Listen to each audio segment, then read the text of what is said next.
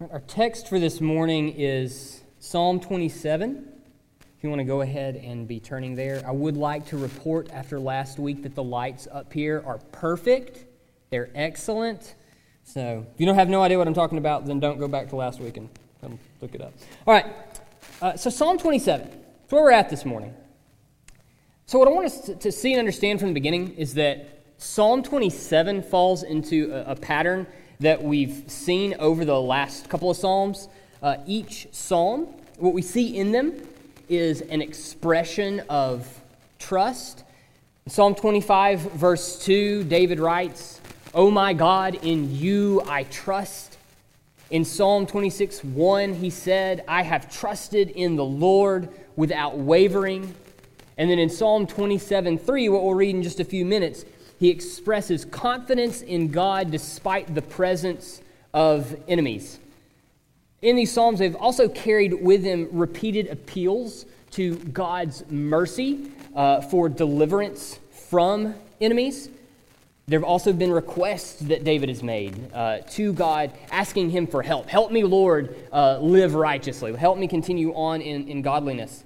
You have Psalm 25, verse 8, where he says that the Lord instructs sinners in the right way. Then again, just a couple of verses later, Psalm 25:12, the one who fears the Lord is instructed in the way that he should choose.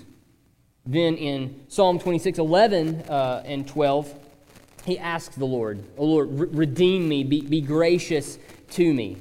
And these requests that he makes there in Psalm 26 are tied to his intention to stand on level ground, which is the way of righteousness. So what we're going to see this morning in Psalm 27 is these themes that have been kind of like interwoven in the last several Psalms. They're all going to come together in Psalm 27. Trust in the Lord, help and deliverance from enemies, and desires to live righteously. So if you will, turn to Psalm 27 and let's read it together. It says this, "Of David, the Lord is my light and my salvation. Whom shall I fear? The Lord is the stronghold of my life. Of whom shall I be afraid? When evildoers assail me to eat up my flesh, my adversaries and foes, it is they who stumble and fall. Though an army encamp against me, my heart shall not fear. Though war arise against me, yet I will be confident. One thing I have asked of the Lord, that will I seek after, that I may dwell in the house of the Lord all the days of my life, to gaze upon the beauty of the Lord and to inquire in his temple. For he will hide me in his shelter in the day of trouble. He will conceal me under the cover of his tent. He will lift me high upon a rock. And now my head shall be lifted up above my enemies all around me. And I will offer in his tent sacrifices with shouts of joy. I will sing and make melody to the Lord. Hear, O Lord, when I cry aloud. Be gracious to me and answer me. You have said, seek my face. My heart says to you, your face, Lord, do I seek. Hide not your face from me. Turn not your servant away in anger. O you who have been my help, cast me not off. Forsake me not, O God of my salvation. For my father and my mother have forsaken me, but the Lord will take me in. Teach me your way, O Lord, and lead me on a level path because of my enemies. Give me not up to the will of my adversaries, for false witnesses have risen against me, and they breathe out violence. I believe that I shall look upon the goodness of the Lord in the land of the living. Wait for the Lord. Be strong, and let your heart take courage. Wait for the Lord." Now let's enter into a time of prayer and then come back to the word of the Lord. Let's pray. Father, we come to you this morning grateful that we've woken up today with a desire to come and be in your house together, to sing songs of praise to you, to read your word and pray together, to study your word together. And I pray, Lord, that you would work through your word, that you would work through these other means of grace that you have given to your church to continue to mature us in faith, to continue growing us in steadfast love for you, to convict us of our sin, to open our eyes where we've gone astray from you and your word, bring us back to righteousness, to the paths of righteousness. Lord, we come recognizing that there are also those who get up and come this morning hurting, tired, filled with sorrow, with minds that are cluttered because of the distresses and distractions and frustrations of living in a corrupted and fallen world. And Lord, I pray that you would meet each in your word, that you would speak into struggles and strifes and heartache through your word, reminding us that in you alone do we have hope. In you alone can we be confident. In you alone is there salvation. In you alone is there rejoicing because of the cross of Christ and the empty tomb. And so, God, we pray this morning and ask for steadfastness. Lord, even if we've come into this room this morning with joy, life is easy and going as we hope and desire, Lord, we know that in a broken and fallen world, that can change at any moment. And so may our steadfastness not be rooted in our circumstance, because we know that if it is, Lord, we'll fall. Lord, we need you. Keep us, hold us. Keep us steadfast, loving you, delighting in you and in your word and in your ways. Hold us tightly, Lord, for your glory. We know that our good, it is good for us to have our lives tethered to your word. Remind us of that this morning, that we would live in such a way that pleases you. Help us, Lord. That's our plea, to understand the word, to rightly have it applied to our lives. May your Spirit do that in each of us, that we would be conformed into the likeness of Christ, made mature in him. We pray this in his name. Amen. So with Psalm 27, I want to divide it this morning into just two teaching points. The first being this, that imitating Christ gives you freedom from your enemies. Imitating Christ gives you freedom from your enemies. So the flow of the psalm begins with David talking about God. What we're actually going to see is David talking about God, then David talking to God, and then David resolved because of who God is, because of his character. But talking about God is what we see David doing in the first 6 verses. He opens up by emphatically stating who he knows God to be. God is his light. God is his salvation. So what does he mean that he is his light? He is the source of that which is true, that which is right, that which is good. He is David's light. But he is his salvation. He delivers David. He saves David from his enemies. But even then, immediately, what we have to do, in light of what David starts with in verse 1, is we have to turn our attention back to Psalm 24. Because if we come to Psalm 27 and we read this and we're like, okay, I get that and I'm with you, David, but what are you grounding this in? What is the basis for the fact that you're saying these things, you're claiming these things as true? Well, I think we just go back a couple of Psalms to Psalm 24. Because there, David makes it abundantly clear. The Lord is king over all. In fact, if you remember, when I got to preach on Psalm 24 just a couple of weeks ago, and what we saw in Psalm 24 is, and even before Psalm 24, is that the entire first book of the Psalms emphasizes this point over and over again. The Lord is king. The Lord is king. He is king over all that he has made. He is seated on his throne. That's been explicitly stated in several of the Psalms, going all the way back, starting in Psalm 2, where we see that there are kings and others who seek to overthrow the Lord and his anointed, and from his throne he laughs. He laughs at those who would think that they could dare overthrow his rule and reign.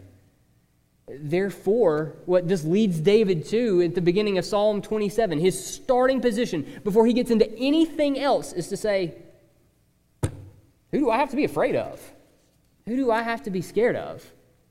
I know the King, and he is my light, source of what is true, right, and good, and he is and has been my salvation. But then in verse 2, we understand, okay, this is why David started here. This is why David has started in this place saying these things about God. Because in verses 2 and 3, we find out, oh, look, there's a problem. David is dealing with a problem. There are evildoers who attack him. And it seems, certainly plausible that David has a wide range of enemies in view here. Maybe there are specific adversaries and foes, like what he mentions in verse 2, to foreign armies that he mentions in verse 3. You might think of it as, there are enemies within the camp, there are enemies outside the camp. I think he has all of the above in view in verses 2 and 3. And we're going to see by the time we get to the end of the psalm that David perhaps does have someone or maybe some ones specifically in mind. At the very least, he has a certain type of problem specifically in mind, because in verse 12, he makes mention of adversaries that are making slanderous accusations against him. They're breathing out falsehoods about him and breathing out violence against him. But before we ever get there, David starts with confidence in the Lord. Because the Lord is his light and salvation. So who does he have to fear? The Lord is my stronghold. He is my refuge.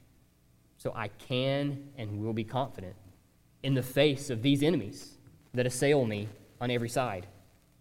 So he states his problem. I got enemies. But he's also filtering this problem through the confidence that he has in the Lord. And so taking these things, holding them in each hand, in verse 4, he turns to the only true solution to the problem. He states for us, all right, these are my desires. In light of the fact that I know I can be confident in God, in light of the fact that I know I got enemies, both without and within, I want to dwell in the house of the Lord all my days.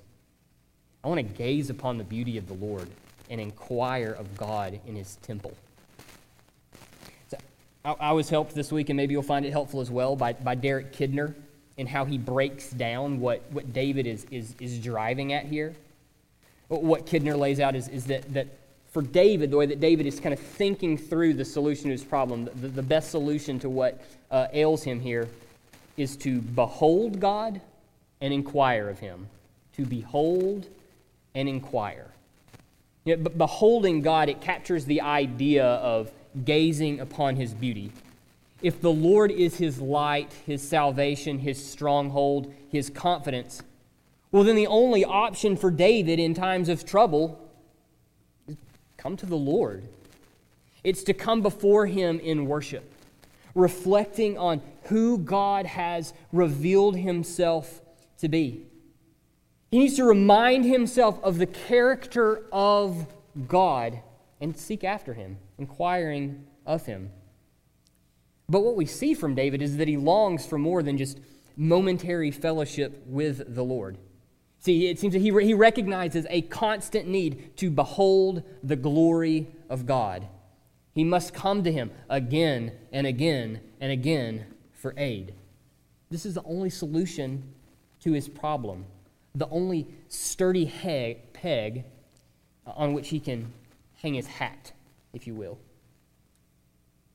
And so then he explains in verses 5 and 6, well, this is why this is the only solution. I have my problem. I've got my solution. Well, why does this work? Why is this the only possible solution to my problem? And it returns him to confidence in the Lord. What does he say? The Lord will provide shelter for me. He will conceal David. He will lift him up. His enemies will be put to shame, but the Lord will sustain him. And this leads him to be confident that he will worship the Lord. He told us in verse 4 that the one thing that he seeks after is to dwell in the house of the Lord all of his days. And then he tells us in verse 6, I expect that this is going to happen. He will come before the Lord and offer sacrifices. He says, I will come and behold the beauty of God. I will come and sing and make melody to him in the house of the Lord. He is confident in God. But we understand the problem here, right? Like, it's great to say this. It's great to say that, this is who God is. But it's only true if it only works if it's actually true. This is who God is, right? David, he can only be confident that he'll dwell in the house of the Lord if God is in fact king. If he's not, well, he's not going to experience no victories, right? Not having any victories over any enemies. He's not going to have it by just naming and claiming it, right? If I just say it and speak it into existence, it'll be. He ain't going to manifest it through the power of positive thinking, am I right? He had to rely on the Lord to deliver him. And he was confident that the Lord would, but not based on just a feeling. If we are led by our feelings, well, that might just be the burrito we ate the night before, right? It's not based on a feeling. It's not based on blind hope. It's based on the Lord's character, who he has revealed himself to be in history. David knew the Lord to be faithful because he had been nothing but faithful to David. We don't know when in David's reign that he penned this psalm. We don't know if there was a specific situation that David had in mind when he wrote. We know that there are slanderous accusations being made against him. Is it by one person? Is it by multiple persons? Is this one instance? Is this just lumping together multiple times where this has happened against him? We don't know. But we do know from the Word of God all the times that the Lord had delivered David from his enemies. He delivered him when he stood alone before Goliath. He delivered David from the hand of Saul over and over again. He delivered him from the Philistines when he fled to them because he was running from Saul. He even delivered him from himself. You remember when he wanted to take vengeance against Nabal for showing him up, for being unkind to him after David had looked after his sheep? And the Lord, through Abigail, keeps him from this act of vengeance against this man who had wronged him. The Lord had shown himself to be faithful. So David could be confident because of who God had shown himself to be. So like I said a minute ago, verses 1 through 6, David speaking about God. But he's also stating what he intends to do. I think that might be another way to think about it. Yes, talking about God, but also saying, all right, guys, this is what I intend to do. It is my intent to dwell in the house of the Lord all of my days, to gaze upon his beauty, to inquire of him in his temple, to sing and make melody to the Lord. This is my intent. And so then when we get to verses 7 through 12, what we find is the shift. Yes, David is now speaking to God. He has spoken about, he's speaking to. He's told us what he intends to do, and now he's doing it, right? That is what he is doing in verses 7 through 12. And so look at 7. He cries out to God. And what's the basis of his plea? What's the basis of his cry? He says, Lord, be gracious to me. Well, how would the Lord be gracious to him? By answering him. Well, then David makes an appeal in verse 8 on the basis of his obedience. The Lord has commanded, he says, Lord, you have said, seek your face. You have told us this is what we ought to do. We ought to seek your face. And David comes back and says, I did it. I have done that. I've sought you. And so in this, he makes his plea. I've done what you instructed your people to do. I have sought you. And so in verse 9, please don't hide your face from me, Lord. That's what he asks. You said seek your face, so I'm doing it. Don't turn away from me then in anger. And I don't know about for you, but when I first read that, I found that to be a little strange. We know in Psalms, in very recent Psalms, there have been instances where David has acknowledged his sin, where he has come to the Lord and asked for forgiveness for his sins. We don't have that in Psalm 27. So it's like, okay, so what is the Lord angry at you for here? Why might he be angry? Well, just think about it for a second. If David comes to him and says, be gracious to me, and then he says, okay, Lord, you commanded this. You commanded me to seek your face, and I did it. And then the Lord doesn't respond. If the Lord turns his face away from him, well, what's the only logical conclusion? He's angry with him. If he's going to ignore him, then he must be angry with him. And so David says, don't be angry with me. Hear my plea.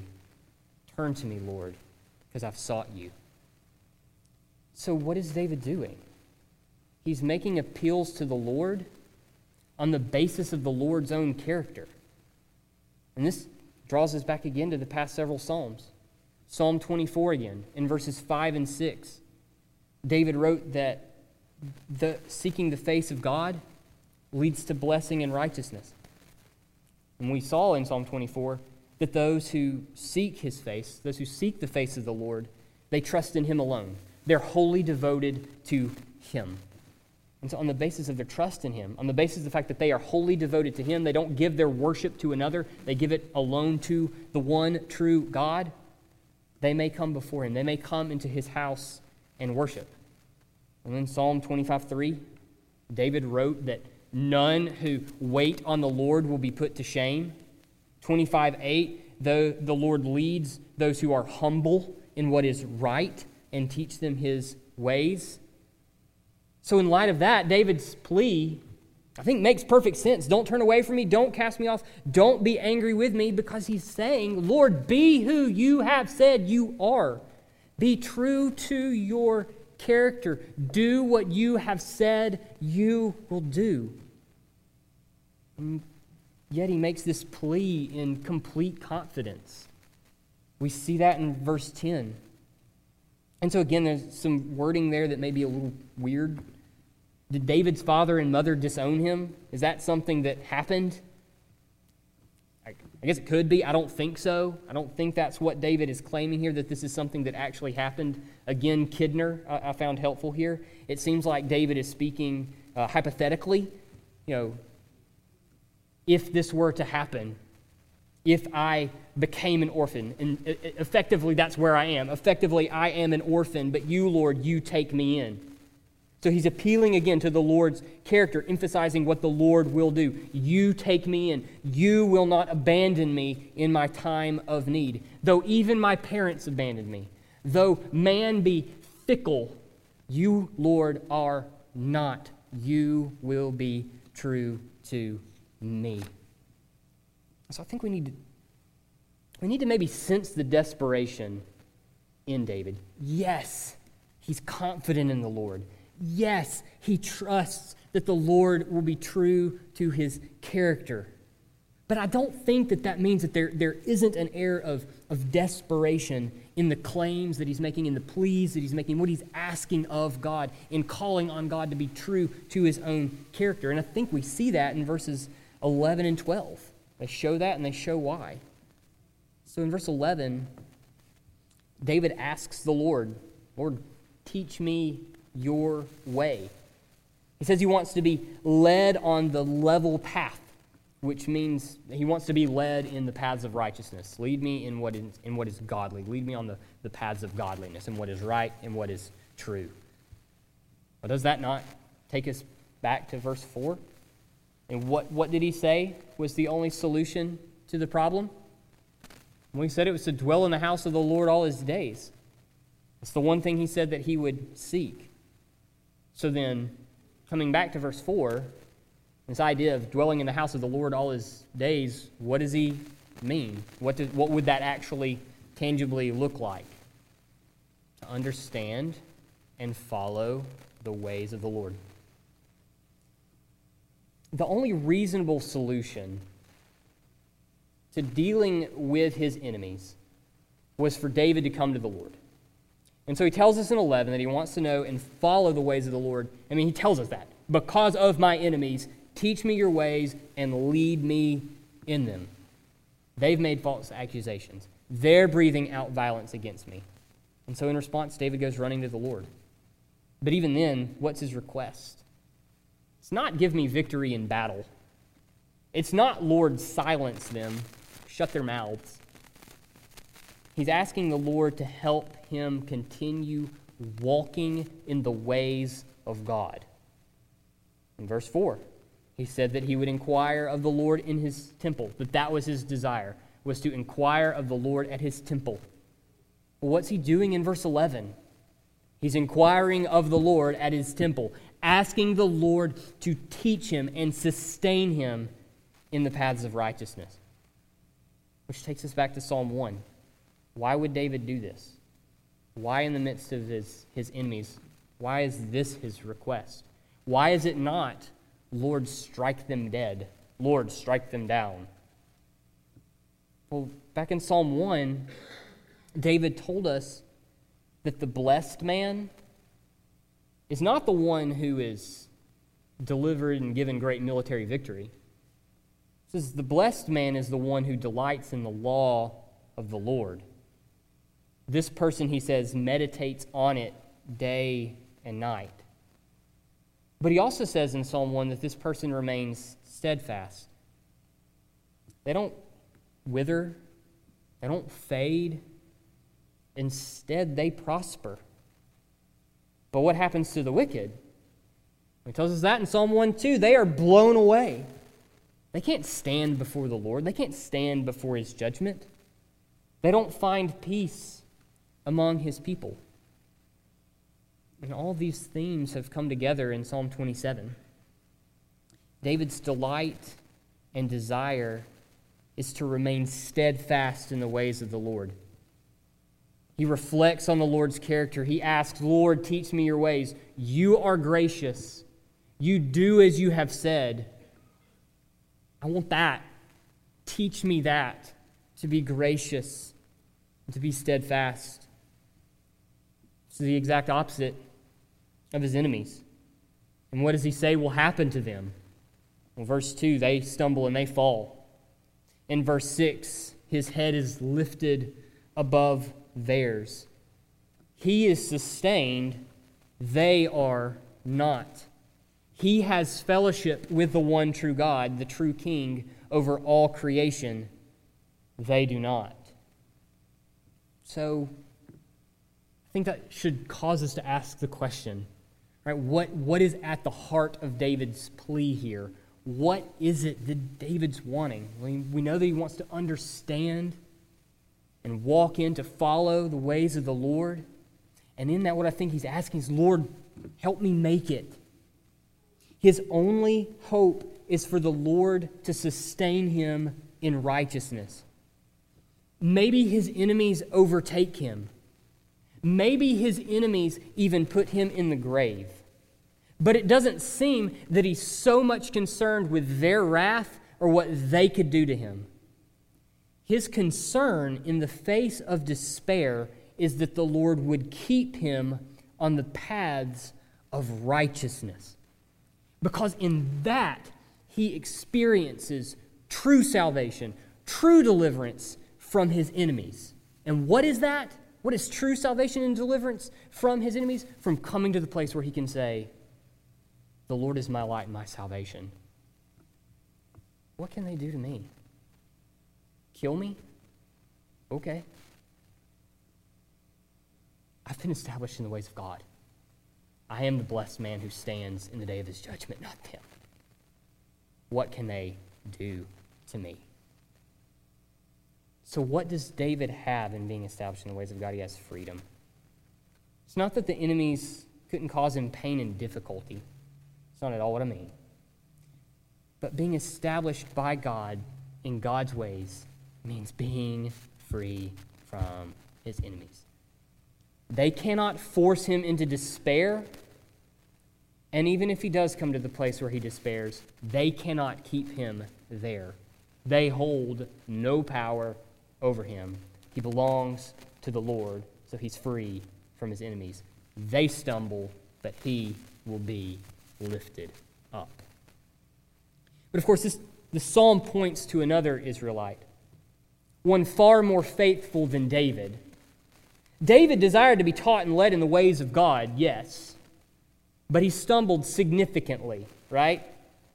He became his own worst enemy in his affair with Bathsheba, commits the sin of adultery, and then tries to get Uriah drunk and sent back to his wife to cover his own filthy tracks. That doesn't work, so he just has Uriah murdered, even having Uriah carry the very letter that sealed his fate back to Joab. If that wasn't enough, later in his life, after the Lord delivered him from the consequences of that, he sins again by taking a foolish census to see how mighty his army was. But there was one who trusted in the ways of the Lord perfectly, even unto death. Jesus, too, was falsely accused, was he not? He was arrested, and he was tried without any real charges. But what did he do when he was falsely accused? Well, for one thing, he stopped his disciples from acting a fool when Peter goes and tries to lob a dude's head off and misses and gets his ear. What does Jesus say to him in that moment? Way to go, guys. More swords. We need more swords. Because there's not that many of them. No. One, he put the dude's ear back on his head, which is amazing and cool. But he looks at his disciples and he says, he makes an appeal to the Father. He says, in this moment, I could appeal to the Father. He would send me 12 legions of angels. If I wanted to fight my way out of this, I could do it. But what does he say? How then should the Scriptures be fulfilled? So out of the garden and into the Sanhedrin, where he faces his false accusations, these false accusers, there he's slandered, but what does he do? Matthew 26:63 tells us, but Jesus remained silent. As it was written of him in Isaiah 53, verse 7, it says, he was oppressed and he was afflicted, yet he opened not his mouth.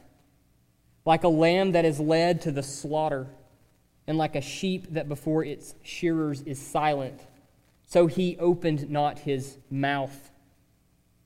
This continued when he was brought before Pilate. Despite the many things that he was charged with, he didn't give an answer. You might remember his encounter with Pilate, where Pilate is having these accusations made against Jesus, and Jesus will not respond to him if these things are true or not. And he looks at Jesus and he says, don't you understand? I hold the power of life and death over you. Your fate is in my hands. What does Jesus say back to him? You would have no power if it hadn't been given to you. He didn't contend with or against his accusers. As a lamb being led to the slaughter, he didn't open his mouth. And the author of Hebrews tells us why.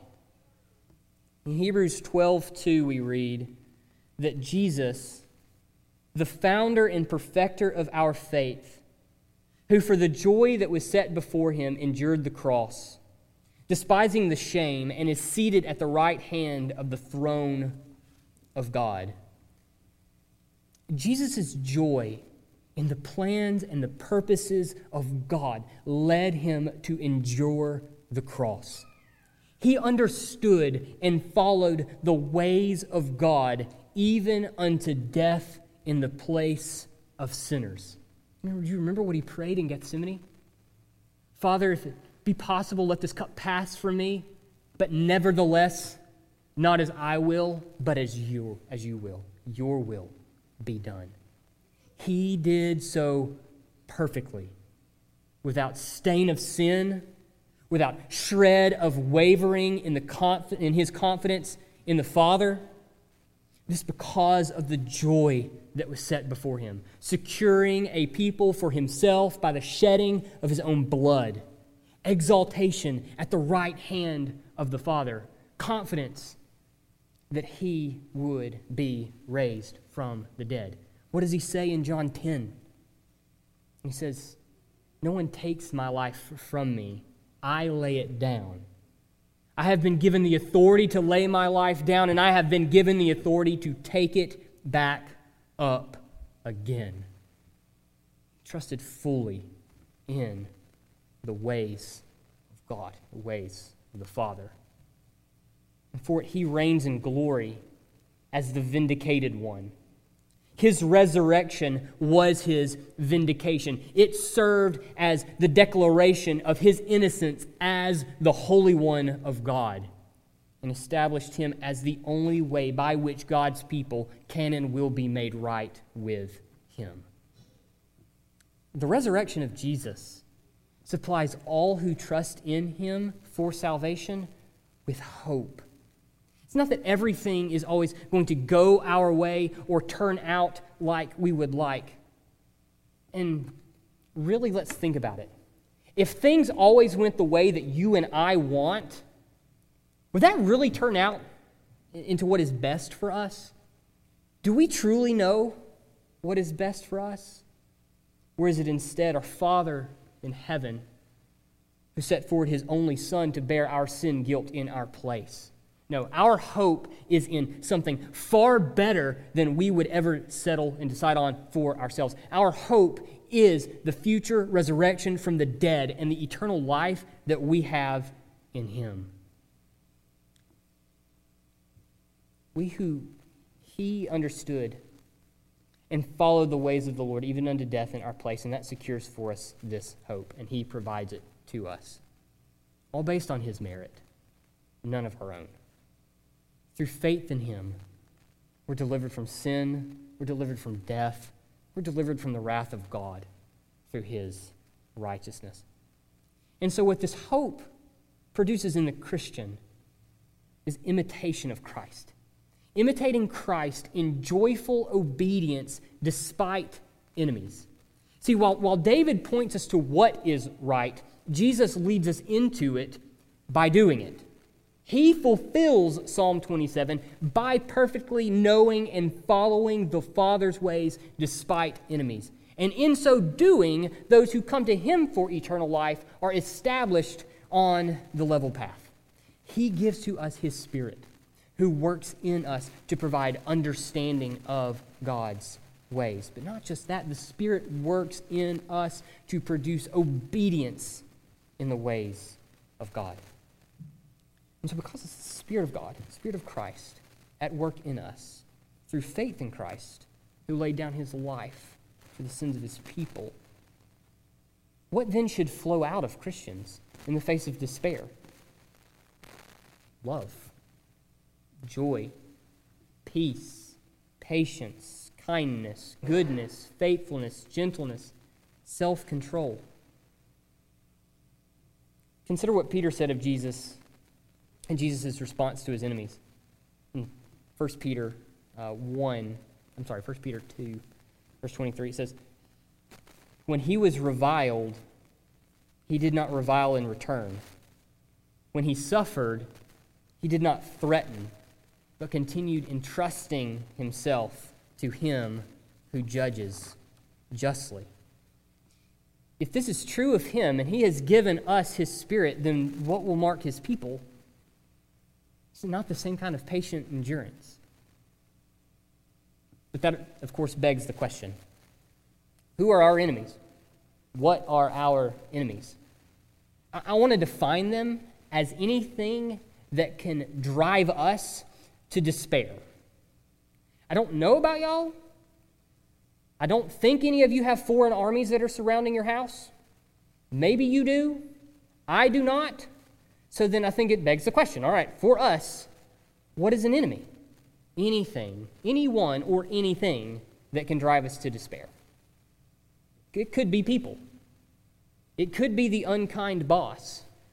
who is on you and on you and on you and on you and on you and then takes all the credit for your hard work. Sure.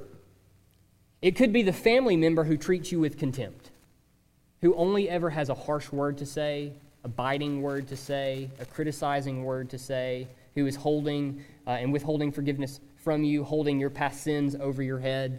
Sure, could be that. But what about cancer? What about bouts with depression and anxiety?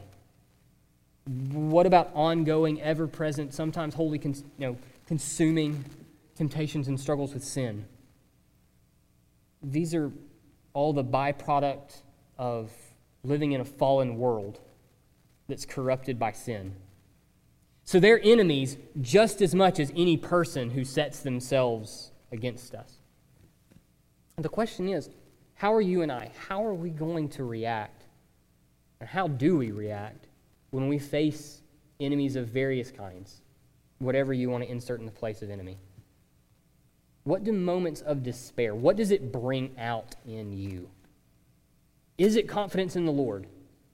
Is it a time where you say, I know this is bad. I know this is awful, but I'm going to reflect on the goodness and faithfulness of God towards me in Christ. Does it produce that? I hope so. Or do you become overwhelmed? Do you become drawn towards sin? Do you ever find yourself in the place where everything seems to be crumbling around you and you find yourself going, what's the point? What's the point of resisting sin? What's the point of pushing it away? Why am I doing this? I just feed these desires because what's the point?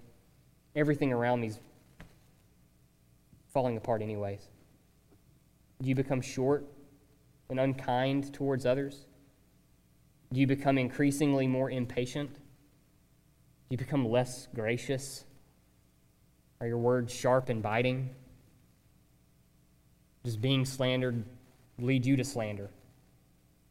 Do you turn to food or other vices to distract you, even for just a minute, from your difficulty? The question I'm driving at, and really want us to think about, is where do you turn for solace when despair starts knocking at your door? And this is where it becomes a problem for me. I can only speak for me. But patient endurance against enemies of various kind, it's hard. It is really hard. The inclination of my sinful heart is to seek solace in many, many other things, but not the hope that's supplied through the resurrection of Jesus. And that's foolish. That's just silly. And yet it's so appealing. And yet, even in the midst of that, maybe you're like me. Maybe you do find yourself in that place, drawn to find solace in anything and everything, taking vengeance for yourself, getting back at those who've hurt you. Maybe you find solace in that, and you realize that's foolish. That's sin. It's not faithful. Consider the tender mercies of God to us in Christ. Jesus says, "Come to him, all who are heavy laden, and he will give you rest." He says, "I am gentle and lowly. His burden is easy, his yoke is light. In him there is rest for our weary souls." And so what that means is that in him, we find true freedom from enemies. The hope that we have by faith in his resurrection from the dead leads to this freedom. He promises that he will not turn away any who come to him for salvation. He promises that those who come to him, too, one day will be raised from the dead. He who has conquered death shares his victory with his people. Therefore, we can stand and say, with David, what can any enemy do to me? I'm free to seek rest in Christ. I am free to seek the face of God, to seek, to understand, and follow his ways. It's not to diminish the pain or sorrow that we experience, not at all. But simply to say that in the context of Jesus' victory over sin and death, we can agree with the Apostle Paul from 2 Corinthians 14:4, where he says, it's light and it's momentary. I can press on in faithfulness as Christ did because of my confidence in Him and the sureness of the salvation that He has provided through the cross and the empty tomb. And so in the face of despair, I can cling tightly to this hope. This wells up within me to produce joy in the face of sorrow, gentleness with those who are difficult, kindness towards those who are harsh. It produces self-control when I see all of these things around me that are saying to me, come to me and I will give you comfort. I will give you comfort in your moment of sorrow. To be self-controlled and to push away from that and say, no, that's a lie. But above all, it produces pleas to God to hold me steady, to help me wait on Him. I told you there were two things. There are two things. I promise the last one is much, much shorter. It's just simply be patient. Be patient. David comes back to the confidence that he has in God in verse 13. Having inquired of God, he now expresses his trust that he will look on God. We saw in verse 4, he stated his desire to gaze upon the beauty of God. He spoke of his obedience to seek the face of God in verse 8. And now he comes back to that, both of those things, and says, I am sure that I will look on the goodness of the Lord. Where? In the land of the living. This draws us again to those desires of his in verse 4. He wants to dwell in the house of the Lord all his days. He points back to saying that he trusts that this will come about. And all of this is because he is confident that the Lord will continue to be true to his own character. As the Lord has been, so he will continue to be. The Lord is gracious. He said, seek my face. David has done so, and therefore he can wait on the Lord. That's the emphasis in 14. I can wait. You will establish me in the paths of righteousness. You will teach me your ways, so I will wait for you. We are all called to be confident in the Lord. And the basis of our confidence is the resurrection of Jesus. Jesus has been raised, vindicated as the righteous one of God. Those who receive him by faith look forward to a future vindication as well. And so we too can patiently wait for salvation, for the salvation that we have received and will experience in full at his return. So, church, Christian, be patient. When you are slandered or wronged, be patient. You don't have to try to get people back. And the question is, why would we? We're free from having to try to vindicate myself. I'm free from that. That burden doesn't fall to me. I don't have to worry about it. Because the Christian's vindication comes at the end of the age when we are found in Christ. So lashing back out in anger when we've been hurt, that's just faithlessness on our part. Paul tells us that in Romans 12:19, where he writes, Beloved, never avenge yourselves, but leave it to the wrath of God. For it is written, Vengeance is mine, I will repay, says the Lord.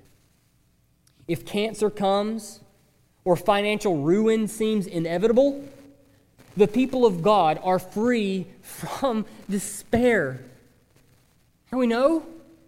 Because the Lord tells us in his word. Paul writes in Romans 8, when he asks the question, who shall separate us from the love of Christ?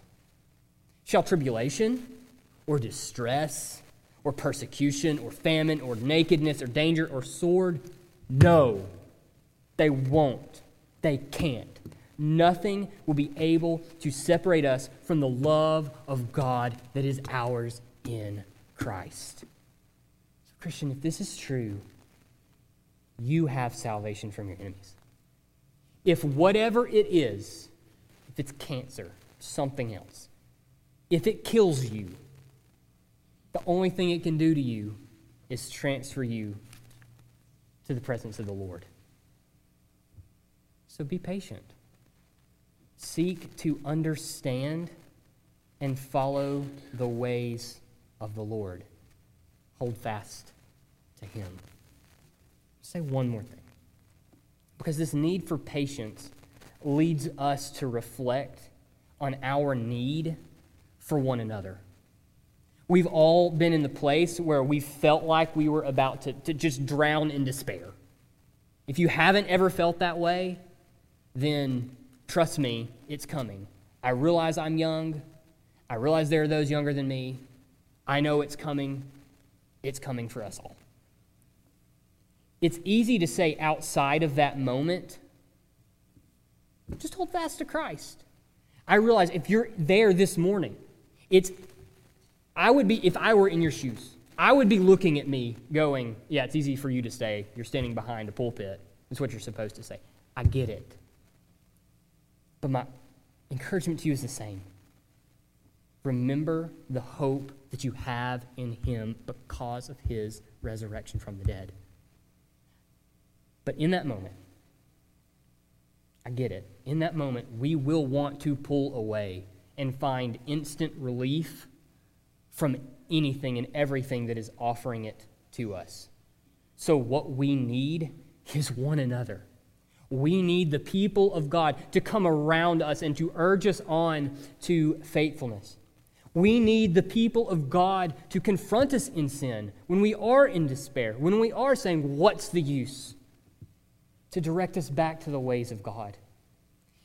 If my inclination in the face of despair is to seek solace outside of Christ, if you recognize that in yourself, then I hope what you also recognize is the need that you are desperate to surround yourself with faithful brothers and sisters who will point you, who for me will point me back to the ways of the Lord, who are going to remind us that true freedom is only found in Christ and in his resurrection from the dead.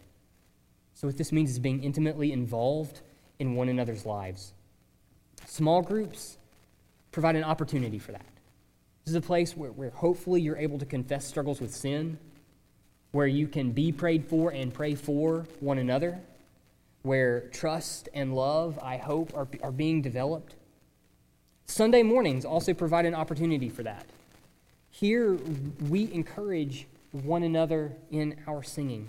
I cannot tell you how many times I have come into this room tired and just wanted to lay down somewhere and listen to you sing and watch some of you whose things I know are going on in your life and watch you sing nonetheless. To take the Lord's Supper and to stand there and testify to the fact that though trial and suffering come, you will continue to say, God is good. To give him your thanks, to give him your praise. We need one another if we're going to patiently hold on through despair. So if you find yourself routinely cutting yourself off from the household of faith by choosing not to gather with the body, you need to understand you're depriving yourself and your family of relationships with the very people that you need to hold the rope for you when despair arrives at your doorstep, and it will. And what that is like a fish flopping itself up on the shore and saying, this is okay, I'll make it. We need one another if we are going to be patient in the face of despair. And with kindness, gentleness, and patience, that the way in which we encourage one another, coupled with urging one another to put away sin, we bear witness to the community of what love and delight in God produces. An outpost of pilgrims who are faithfully awaiting our King and the hope of the resurrection that is to come. Let's pray. Father, we thank you for time this morning, and thank you for your word. Thank you for these people. Thank you for the chance to gather with them on a week in and week out basis to sing praise to you, you alone who are worthy. I pray this morning, Lord, that you will take your word, you'll take song, and you'll work in us to increase in us love and delight in you. For you, O Lord, are worthy of our praise. You and you alone. Be kind to us. And grant these requests that we ask. In the name of Jesus. Amen.